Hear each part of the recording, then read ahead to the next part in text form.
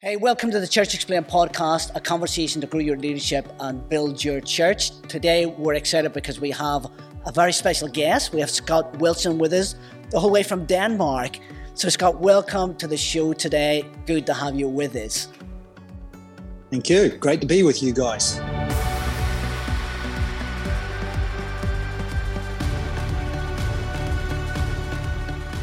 So normally it's myself and Nathan who helps to host this podcast, but he's snoozing somewhere, I think, probably on a beach somewhere. But you've got me, which is the better half of the podcast. So just make people aware of that. So, hey, Scott, let me just say a little bit about you so people know who you are, and then you can just share a little bit about yourself as well. So you've been based in Denmark for over 20 years. You're involved in leadership consultant and coaching within churches. You're also head up EuroLead, which is a group of churches across, a network of churches really across Europe, which you help steer that and input into that. You also have set up your own company called ICLM, which we're going to find out a little bit about in a moment. But really, we want to talk about today about growth, church growth and leadership growth as well, because they're both connected. And this podcast is really all about how can we help churches grow and move forward in what they're doing. So, Scott, great to have you, as we've said. Why don't you share a little bit about yourself and how things are with you at the minute in Denmark? All right, mate. Very quickly, born in New Zealand, moved to Australia. I class myself as an Australian very early in life.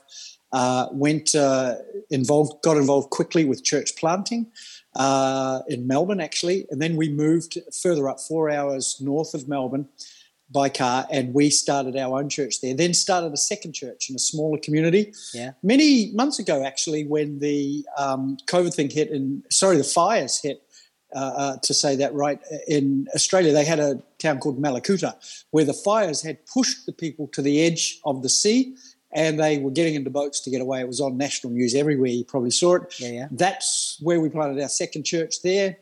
Probably burnt down now. I don't know. Somebody else is running it. But then we moved to Melbourne, back to Melbourne. We took on a Bible college. Well, it was really a pioneer work. We were there for 10 years and built it up to one of probably Australia's largest Bible colleges then. Now there are others that are a lot bigger. So 25 years ago, from there, we moved to Europe, but based in Denmark. And we need to get that right. Our base is Denmark, but our coverage is Europe, and everyone has to live somewhere pretty much. So my wife and I joined the Pentecostal movement there in the Bible college. I became the academic dean and did some work for them for about 4 years. She was on staff there as well. I went out and did this work I do now a good 20 years ago, which is full-time, helping pastors and leaders build a great church and get the systems and the structures and the stuff right when they plant the church so they don't have to go back in 5 years and start all over. And that's super important because it saves a lot of time and energy if we can get that right. She stayed working in the college for a while. Then she planted her own church and still doing that today. I've been basically doing this since then. It's just grown and got bigger. We have 2 children and we have 3 grandchildren, which is fantastic. So life is good. Denmark is doing well. We've got no restrictions. Everything's up and running. In fact, every country is open to travel to. Masks are gone. Social distancing in church is gone. They are just coping with what it is, more like a flu type thing now, if you like, if that's the right word. But so it's really good here. But that does affect travel. For me, I've got to be over on a plane somewhere. So I start on Saturday again. Wow. And I'm hoping I can get on the road pretty quickly all the way through winter. Hey, you must be excited about that because, as you said, it's been a while since you've been traveling. And, of course, a lot of your ministry, as you say, is traveling to other churches. You've worked with some larger churches as well and different sizes of churches. Tell us a little bit, Scott, about ICLM for people who don't know what that is.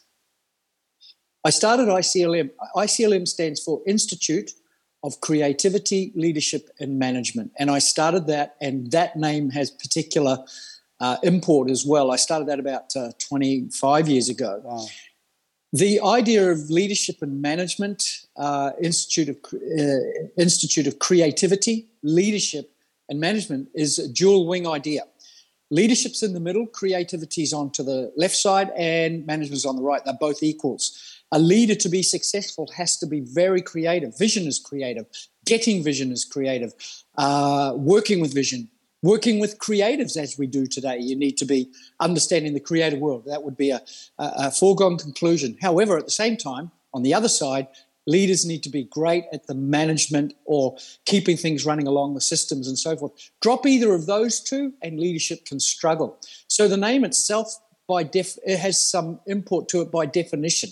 Okay. And that's what I do when I travel. I work with those two things together as a leader is trying to build his church. Brilliant. So, hey, let's talk about church growth, because obviously we're coming out of a pandemic. Lots of people are thinking about church growth as always. And we want to try and think of what are some of the main growth factors that you notice within the church that churches need to be thinking about at this time as well, going forward. Yeah, and it has sort of, I think that the words remain the same, but the reflections on those words are now different. Let's take, for example, a key one today that I hear just about every day of my life now is discipleship or discipling others. What we've discovered, I think, in the last 18 months is possibly churches were doing a good job in the context they were in, but have discovered through this 18 months it wasn't good enough, if that makes sense. Yeah. And so many churches and leaders now are revisiting what discipleship means. Now, the thing about this is, as you boil it down, for me, is you can have what's called informal and formal approaches. Formal being the normal thing, the step system, or you come to a course, or you go away on a retreat. These are very formal things. Then you have informal, which is having a coach or a mentor or somebody helps you, a friend that comes alongside. So you have these two things running at the same time. I think what we've discovered is that actually discipleship now is really about the heart of the person we're discipling. It is really problematic to have somebody you put in over as a mentor of somebody, but they have no heart to be discipled. They have no desire. So what we have to do is go back now to the process of not how do we make disciples, but rather what's our starting point with making a disciple? What's their attitude like towards leadership and discipleship? Do they want it? Do they want it in their lives? Do they want to grow? So that then goes back pretty much to the salvation moment and how that is delivered to them or accepted by them, if you like. If the salvation moment is a little bit too fluffy, not clear, then you get fluffy Christians, to be honest. So we're really investigating all of this now, and I think that's it has huge implications for growth right now. And some of the churches I work with, if not many, have lost some of their key disciples or key team leaders during this time. They never thought it would be possible to do so, but for many reasons, they've just dropped out of the race for whatever that may be. So discipleship is definitely on the agenda, but in a different way. So let's just open that up a little bit. So what way do you think that is? I mean, has it been more formal in structure before? Do you think it's become a more informal? What's your thoughts as you're working with churches and leaders? Well, my encouragement is don't drop anything you've been doing. Okay. Keep doing what you're doing. Maybe you tweak some things and re-examine them. The danger is to drop everything and try and rebuild from scratch. And unfortunately, that is going to be time-consuming and you probably won't get it right again. So keep doing with what you're doing. But I think what we have to do is be a little harder with our questions, I was thinking about this the other day. If you're developing a leader today, you talk about all the skill sets they need and stuff, but actually there's one ingredient that we have to train leaders in today, especially pastors, and that is the ability to fight. And I mean not fight physically. Paul doesn't talk about the fight. He talks about the good fight of faith, and he talks about I don't wave my hands in the air just with no reason. And when you examine this idea, fight allows you to carry weight, and weight allows you to fight. So I think we have to go back to the disciple that learns to fight. And I think we've learned some things in this life that during this time that many discipleship ideas and concepts haven't added that. Now I'm doing it in broad stroke of the brush idea, but you get my point. We have to build this Teflon coating within people, this ability to be a true disciple. If you look what's going on in Afghanistan right now, which is horrendous in my opinion, especially with Christians and for that matter, actually just women, you know, the fight for your spiritual life and who you are, completely different to ours, but they have learnt to fight. And we're finding now some people just can't get out of bed in the morning, just don't want to. Oh, church, well, I don't know. This is not good discipleship, is it? So I think it's that inner quality of learning to fight as a disciple in the right sense. Paul writes about it, as you know, quite well in the New Testament. So that's where we start pretty much. So it goes back to that decision moment, as you're saying, that needs to be right when people, come to faith. And if not, then that can impact the rest of their journey, really, can't it? But so there is a lot of talk these days, and a lot of churches are, I suppose, what I've picked up, a lot of churches are setting aside a lot of what they were doing. Some are saying, well, we're not going to do Sunday services anymore. We're just going to do more sort of, if I use the phrase cafe church or connections. What's your thinking on that? Because that shocks me a little bit. I can see the reasoning behind it, but what's your thoughts? As you're working with churches, what is it you're picking up? Well, that one is a good point you make, because that's true. Things are morphing into something else. And I can't speak for an individual church. I can only speak in general terms of what you've said. And I sort of do get why churches are changing slightly what they do, because they don't have the teams available and resources are limited. Some of them lost their buildings, in fact.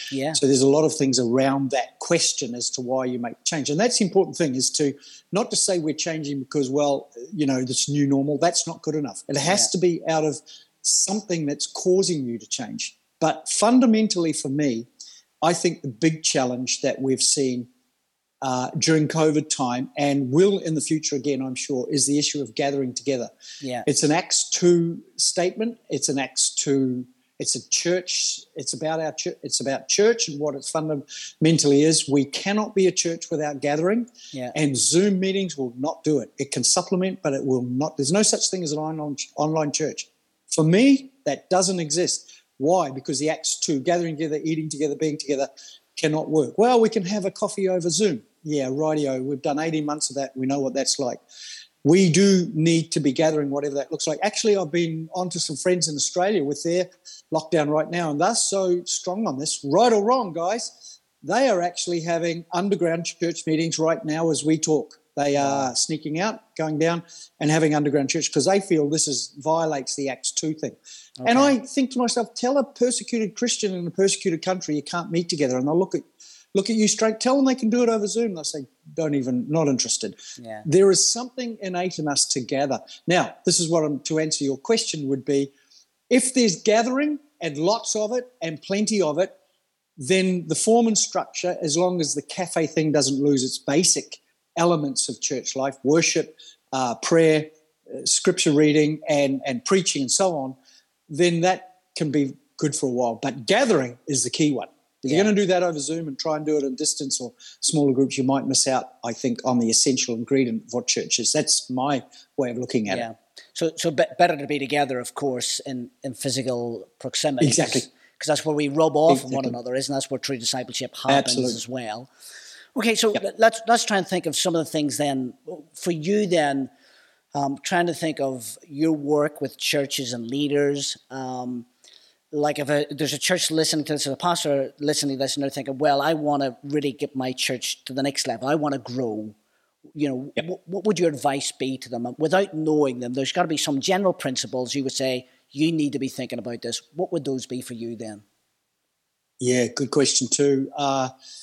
Book of Acts is always a great book to read through again, isn't it, about church growth, because it starts with a few and it ends up with cities being one.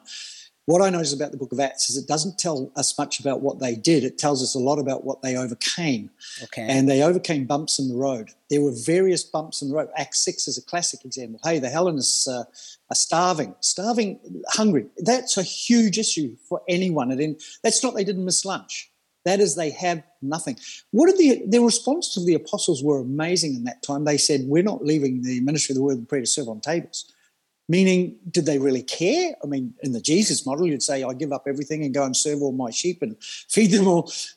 They actually said, form a new structure around this and pick people out. It's the first case, actually, of the church inventing its own unique structure.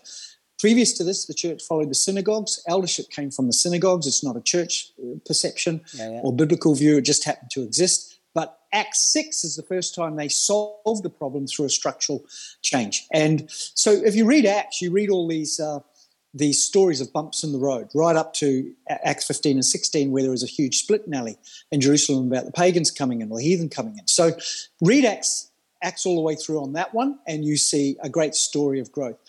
The second thing I think I would say to you guys out there listening now is you've got two elements fundamentally boiled down to make the source of church. One is called atmosphere, the presence of God, and how that is feeling. And the second is the data or the information you know about what's going on in the church.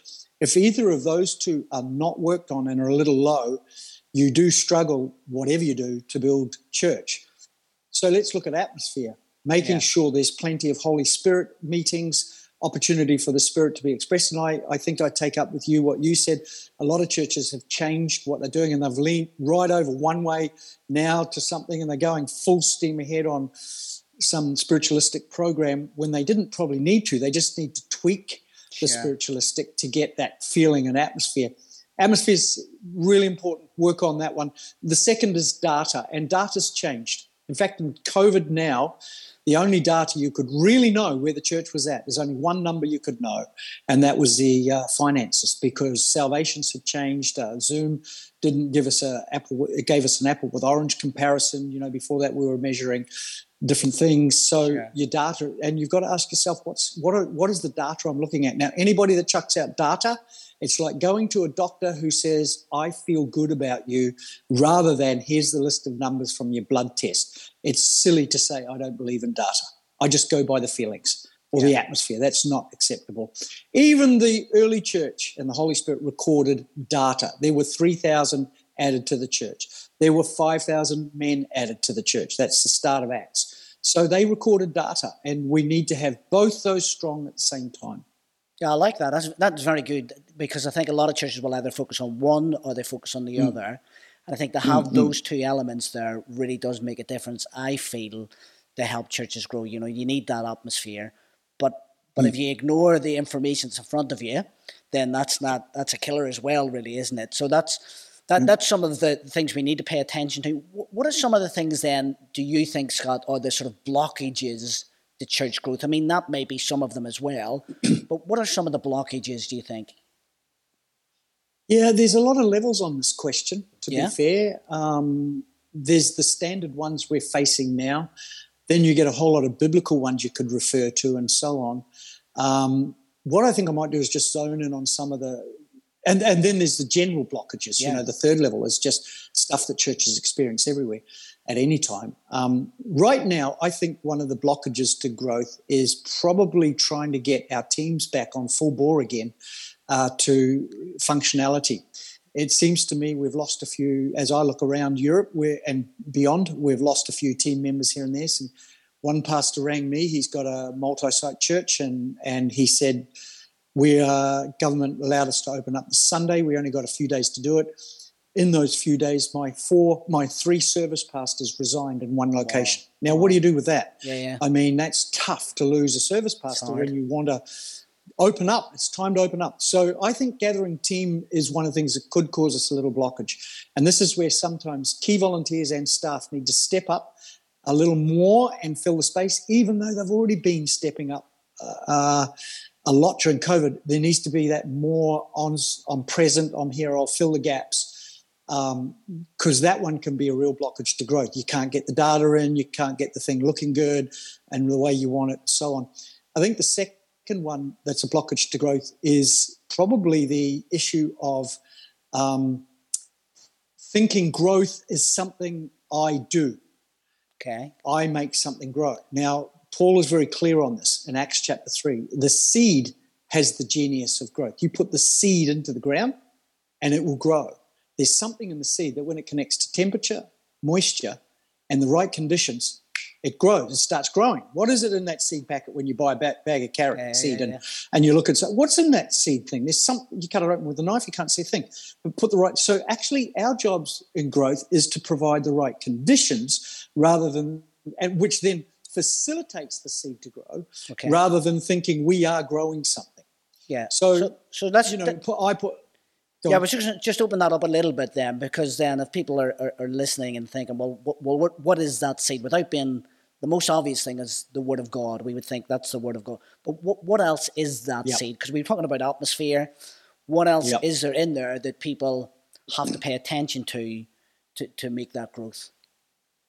Yeah, great reflection on that, because the seed, you're right. Scripturally, we look at the concept of seed being the Word of God, and that is fundamentally right. In this case, Paul was talking to the Corinthian church, and he was talking about the idea of the organization or the church itself. Actually, the seed is the church. The gates of hell will not prevail against this church. In other words, it's going to keep going when we're here or not. It'll just keep going. Why? Because it is the seed itself. So fundamentally, the church is the seed. Okay. Give it the right conditions in the right moment, and that seed will grow. It's like, that's why we call it church planting, because we're taking the seed of genius. When Jesus said, I will build my church, it was the creative word went out there. It was, nobody knew what ecclesia was. They'd never heard of it. The gathered together ones. What's that? And he just threw it out there, and bang, in a moment, we have the idea of the seed. Now, it says in 1 Corinthians 3, I planted, Apollos watered, and so on. Right there, you see what they did was they worked on the conditions being right for the seed to germinate. And I think what we've got to do to make sure we don't have blockages is, have we got the right conditions? Now, the right conditions are always the skill sets of people, the gift sets of people. The right conditions are atmosphere we talked about. The right conditions are fixing conflict, not having any conflict, but fixing conflict quickly, because the second time Jesus used the word church, it was related to conflict. Wherever there's a conflict or a problem, do face-to-face with a witness, take it to the church, and so on. So that was the second time he used the word church. So he says solve conflicts. And so I think it's about conditions rather than saying, I'm going to grow this. I don't think anybody can grow a thing. I think what we can do is release the power of the genius of the seed called the church. Brilliant. And just get the conditions around it really right. Yeah, that's brilliant, actually, Scott. I really like that idea of, because that takes the pressure of, in one sense, of it's our responsibility to grow the thing. We just got to focus on what are the conditions. I like that idea. Let's just pick up a little bit on that of dealing with conflict, because obviously, just chatting around with leaders, I think are facing a little bit more conflict than today than what they had been before. Maybe because of the pressure of all the lockdown. Like, I'm speaking to some pastors and they're saying, there was stuff happening in our leadership teams we didn't even know was happening. So how do leaders deal with that conflict quickly? Because that's one of the things you've mentioned there. Deal with it quickly rather than letting it drag on. Yeah. I'm glad you said that. That's very perceptive, because that is actually true. Now, if you go outside the church walls, obviously there's conflict out there now. Yeah. And it's a polarization of views, isn't it? There's the polarization. Before that, it was the politics with Trump and all the rest, very polarizing. Then we came into the COVID thing, and you've got a polarization there, how people believe that should be responded to, even in politics. You've got the Aussie New Zealand view, and then you've got the European view. And all of them say it's true. All of them say it's science. So we've got polarizations there. Now, you bring down you consider that that's already out there. By the way, can I say this? Those views were already causing conflicts for family, let alone church stuff. Yeah. So there was conflicts happening with, thankfully in our family, we're pretty much on the same page on how this works. But even in my family, there's often times where, if you go further with, I'm talking COVID or whatever, politics, you get into a conflict. So you have to pull back. Now, bring that down into church life, and you have that going on, but at a different level. But it's all been set up for that to be in some ways. Now, Jesus' view in Matthew 18, where he said, here's my 4-step process to dealing with conflict, was a cultural norm. So to be fair, the churches that have followed the cultural norm built a very eye-to-eye culture, a very strong culture of let's take this early, if there's a conflict, have actually survived it quite well. Yeah. The churches that haven't got the culture of dealing with conflict like this are finding these like bombs going off all over the place, and they actually don't know what to do about them. And those 4 items are? So think of those 4 things you were mentioning. Matthew 18, face-to-face. Yep. Take a witness. Yeah. Take it to the church. Oh, sorry, there's 3 actually there. 3. The first one is the conflict itself. That's why there's 4 4 levels. for bonus. The conflict 4 itself, for bonus. Yeah. Yeah. But that's good for churches to be aware of that. The first one's the bonus. The first one's the conflict. Then the second one is eye to eye, take a witness, and then take it to the church or church leadership at least. So the 4 steps of it is there. And I reckon this is amazing because the 2 times Jesus used the word church, one was the macro, I build my church. The second was the micro, hey, when you get together, you're going to argue a lot. Yeah. And this is how you fix it. And some leaders are afraid of that, aren't they? And some leaders do too much.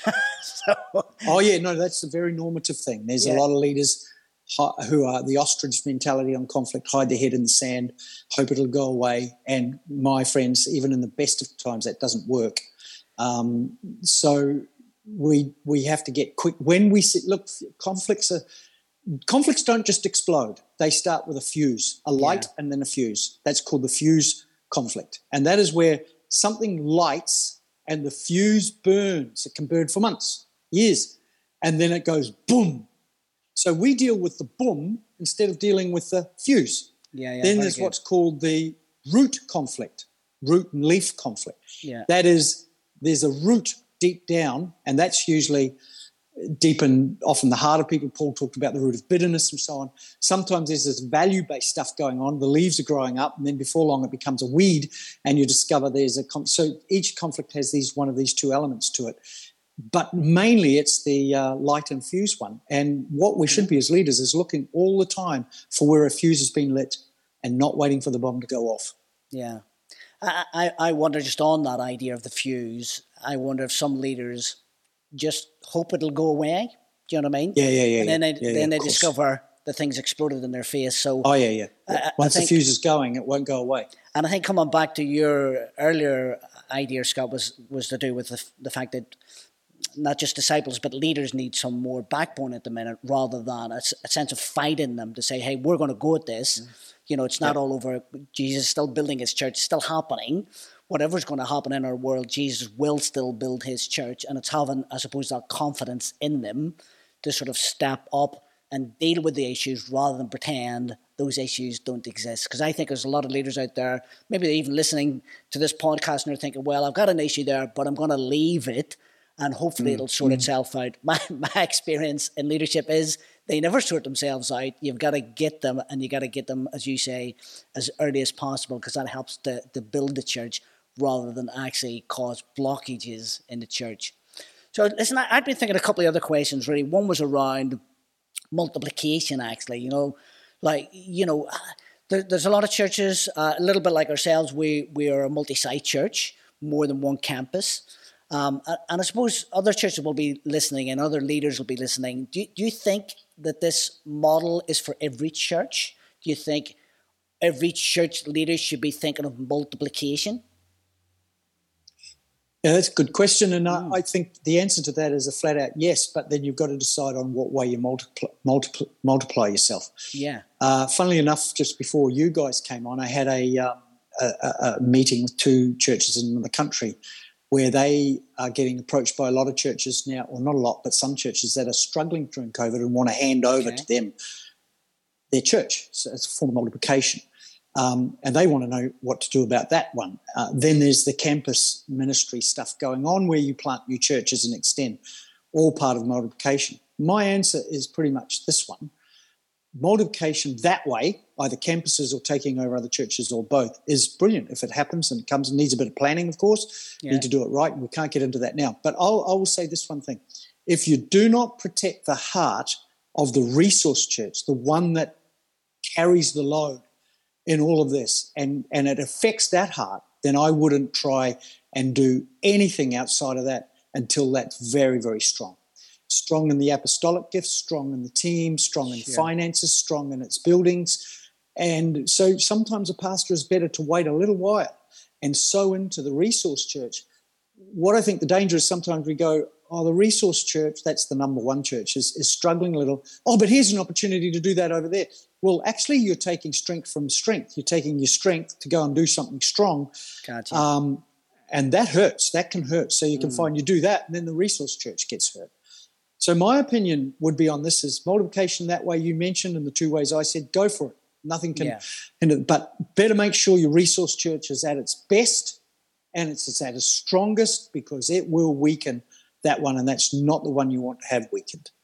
Yeah, no, good answer to that. And I think that'll help people as they're listening to this podcast, because I think you're right. We all should be thinking about multiplication, whatever type of church we are, because it's the process of growth as well. And it just brings me around to this idea again of thinking of discipleship. If I can draw out from you a little bit more, Scott, of this idea of the formal and the informal sense of discipleship, because there is a lot of talk about discipleship at the minute, and more so since we've hit COVID and lockdown, all that sort of stuff. People have seen the gaps where discipleship was missing. They had a program, but they didn't have a clear disciple-making disciple process or environment. What's your thoughts on that? How do churches go from being just formal programs to creating real disciples who then make disciples? What's your thoughts on that? If you could help a church there, maybe a leader's listening and they're thinking, I just want to see disciples becoming disciples, the way Jesus talked about. How do we do that? Because it seems to be more of a struggle, I think, in the West. Like if you talk to other leaders, I was talking to a leader in India last week, and it's just, they're doing it all the time. Disciples making disciples, they'll sit with them, they'll disciple someone, they'll go and disciple somebody else.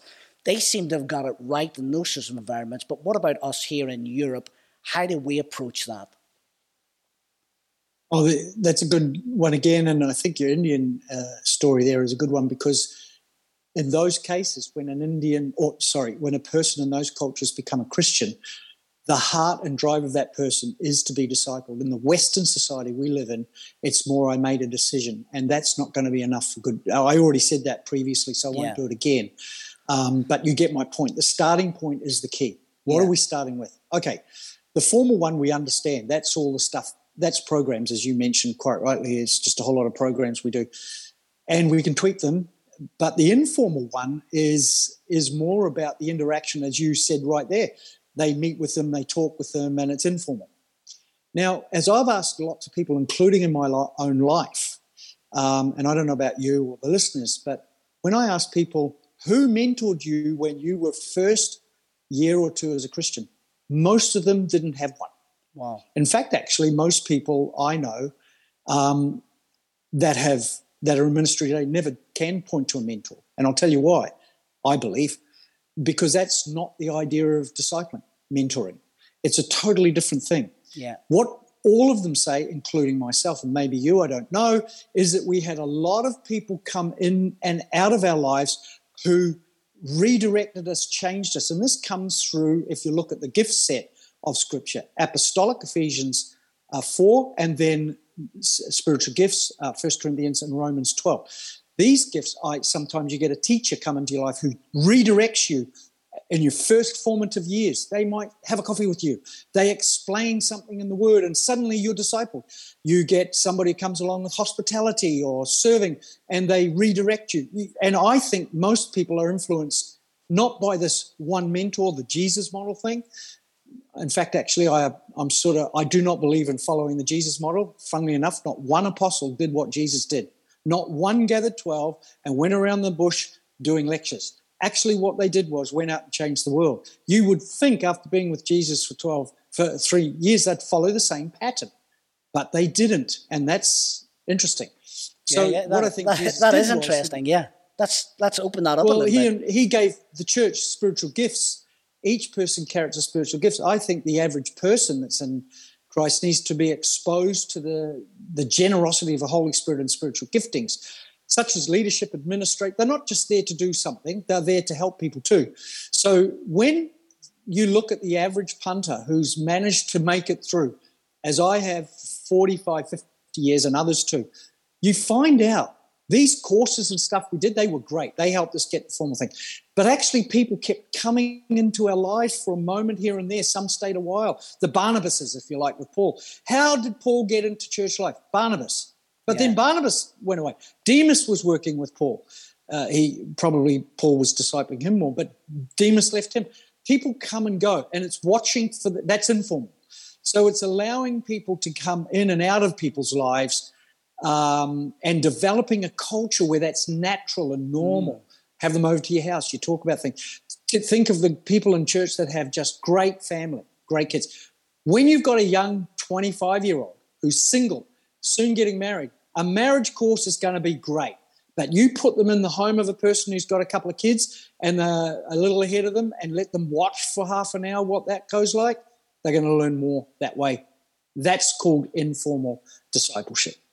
So it's all about sort of, we've been talking a little bit here in Icon Church, this idea of things are more caught than taught, and I think you're right on that. Yeah. You know, we need to get people in the sort of the atmosphere, going back to that word you mentioned earlier, get them in the right atmosphere. But I think there's something powerful in that, in the sense of a lot of us are trying to go back to the Jesus model, and we are thinking about that. So that's very insightful, I think, Scott, in the sense of it's, it's just more to than jump one in there, person. On that one, the G12 model came out many, many years ago. And it was the full-on Jesus disciple model. And I was writing a book at the time, and I wrote in that book, the G12 model will not work. And it will not work, and it hasn't worked, and it doesn't work. And it's primarily because it's based on a false precept. That is that Jesus had it right. But here's the false precept. He had it right.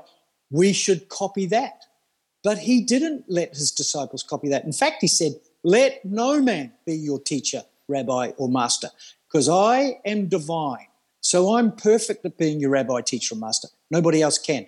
We need interaction then from everybody else who carries divinity rather than is divine. And there's a big difference between those two things. So we need to think more of a multiple of input from people rather than just the one individual. And maybe that's a bigger conversation. No, you have all of them. You have all of them. So you do the formal. You keep sending people to classes, but then you do the informal, which is so you keep beefing it up rather than just doing one thing. But that's right. So you might have one person who does it. That's okay. But don't make that the solution to discipleship. Everyone's got a mentor here in this church, so we're cool. You're not cool. You've just got a mentor. That doesn't mean a thing. In fact, if you look at your life, I'm sure you know probably multiple numbers of people influenced who you are today, not one person. Yeah, absolutely. And to be fair, who's even influenced by their pastors preaching on Sunday? Yeah. They hardly do anything we ask them to do. So they forget the next day. So, I mean, let's move on. It's about that informal. I think there is something powerful about the informal, and I think a lot of churches were missing it. And I think we need to encourage churches to be thinking of that, sort of to have the informal as well as the formal side of discipleship. Have the programs, but actually, when you look at the Jesus example, whether we follow it completely, you know, Jesus was highly relational, and I think a lot of churches they talk about being highly relational, but actually they're missing it. And I wonder if we focus on that idea, how can we be more highly relational? Then that allows people then to connect in and to bring about church growth. Scott, you've shared some great insights. Sure, go ahead. Yeah, I was going to say, well, I add to that is not everybody carries everything that somebody needs, and the danger is to say, here's Fred, you go with Fred, is to say Fred knows everything and does everything. Actually, when you have a church of a couple of hundred people, every one of them has something to add. So there is not one person like that. There's multiple numbers of people like that. Fantastic. Anyway, looks like our time is up. Yeah, that's been great, and thanks for sharing with us today on the podcast. Any final sort of thoughts you want to add in before we wrap up today? No, I just encourage those who have chosen to listen to keep up the good fight. Paul talks about the good fight of faith, not just the fight of those other types of fights, but the good fight of faith. And remember, this soon will pass, because how many can remember what March 2020 was like when we first locked down? Hardly any of us were now in this one. And I'm telling you now, in 18 months, we won't even remember what COVID was. It'll be a distant thing. Yeah. We will be on to something else. So look forward. Don't keep hanging back. Let's keep moving forward. Church will be normalized with different challenges. Yeah, future focused. Hey, so Scott, if people want to find you, where's the best place to connect with you? Maybe it's a church watching. They want to find out maybe some of your books, or they want to get your input into their church. How can they get hold of you? Okay, the easiest way is to the webpage, which is ICLM, which you have already mentioned .dk, standing for Denmark. So ICLM.dk. Now, if you forget that, here's all you have to do. Scott Wilson, Denmark. Put it in the Google search engine. My webpage comes up pretty much first. So if you put Scott Wilson, Denmark in the Google, that's easy to remember. Anybody, it's sort of like a calling card, isn't it? I don't carry one because I just say, Google Scott Wilson, Denmark, and my webpage is there, then you're right. If you contact me through that webpage, it comes directly to me, so I can respond to you out of that situation if you want. Brilliant, Scott. Well, hey, thanks for taking the time to be with us today on this podcast, the Church Exclaim podcast. We want to thank everyone for watching and listening. If you want to find out more information about this or about the show notes, head on over to the website. You'll find the details there. If you're on YouTube, you can subscribe and you can get the information as that comes out. So, hey, thanks for being with us today on the Church Exclaim podcast. Thank you, Scott, for sharing some brilliant insights there on church growth. And we hope that it really helps all the leaders here listening.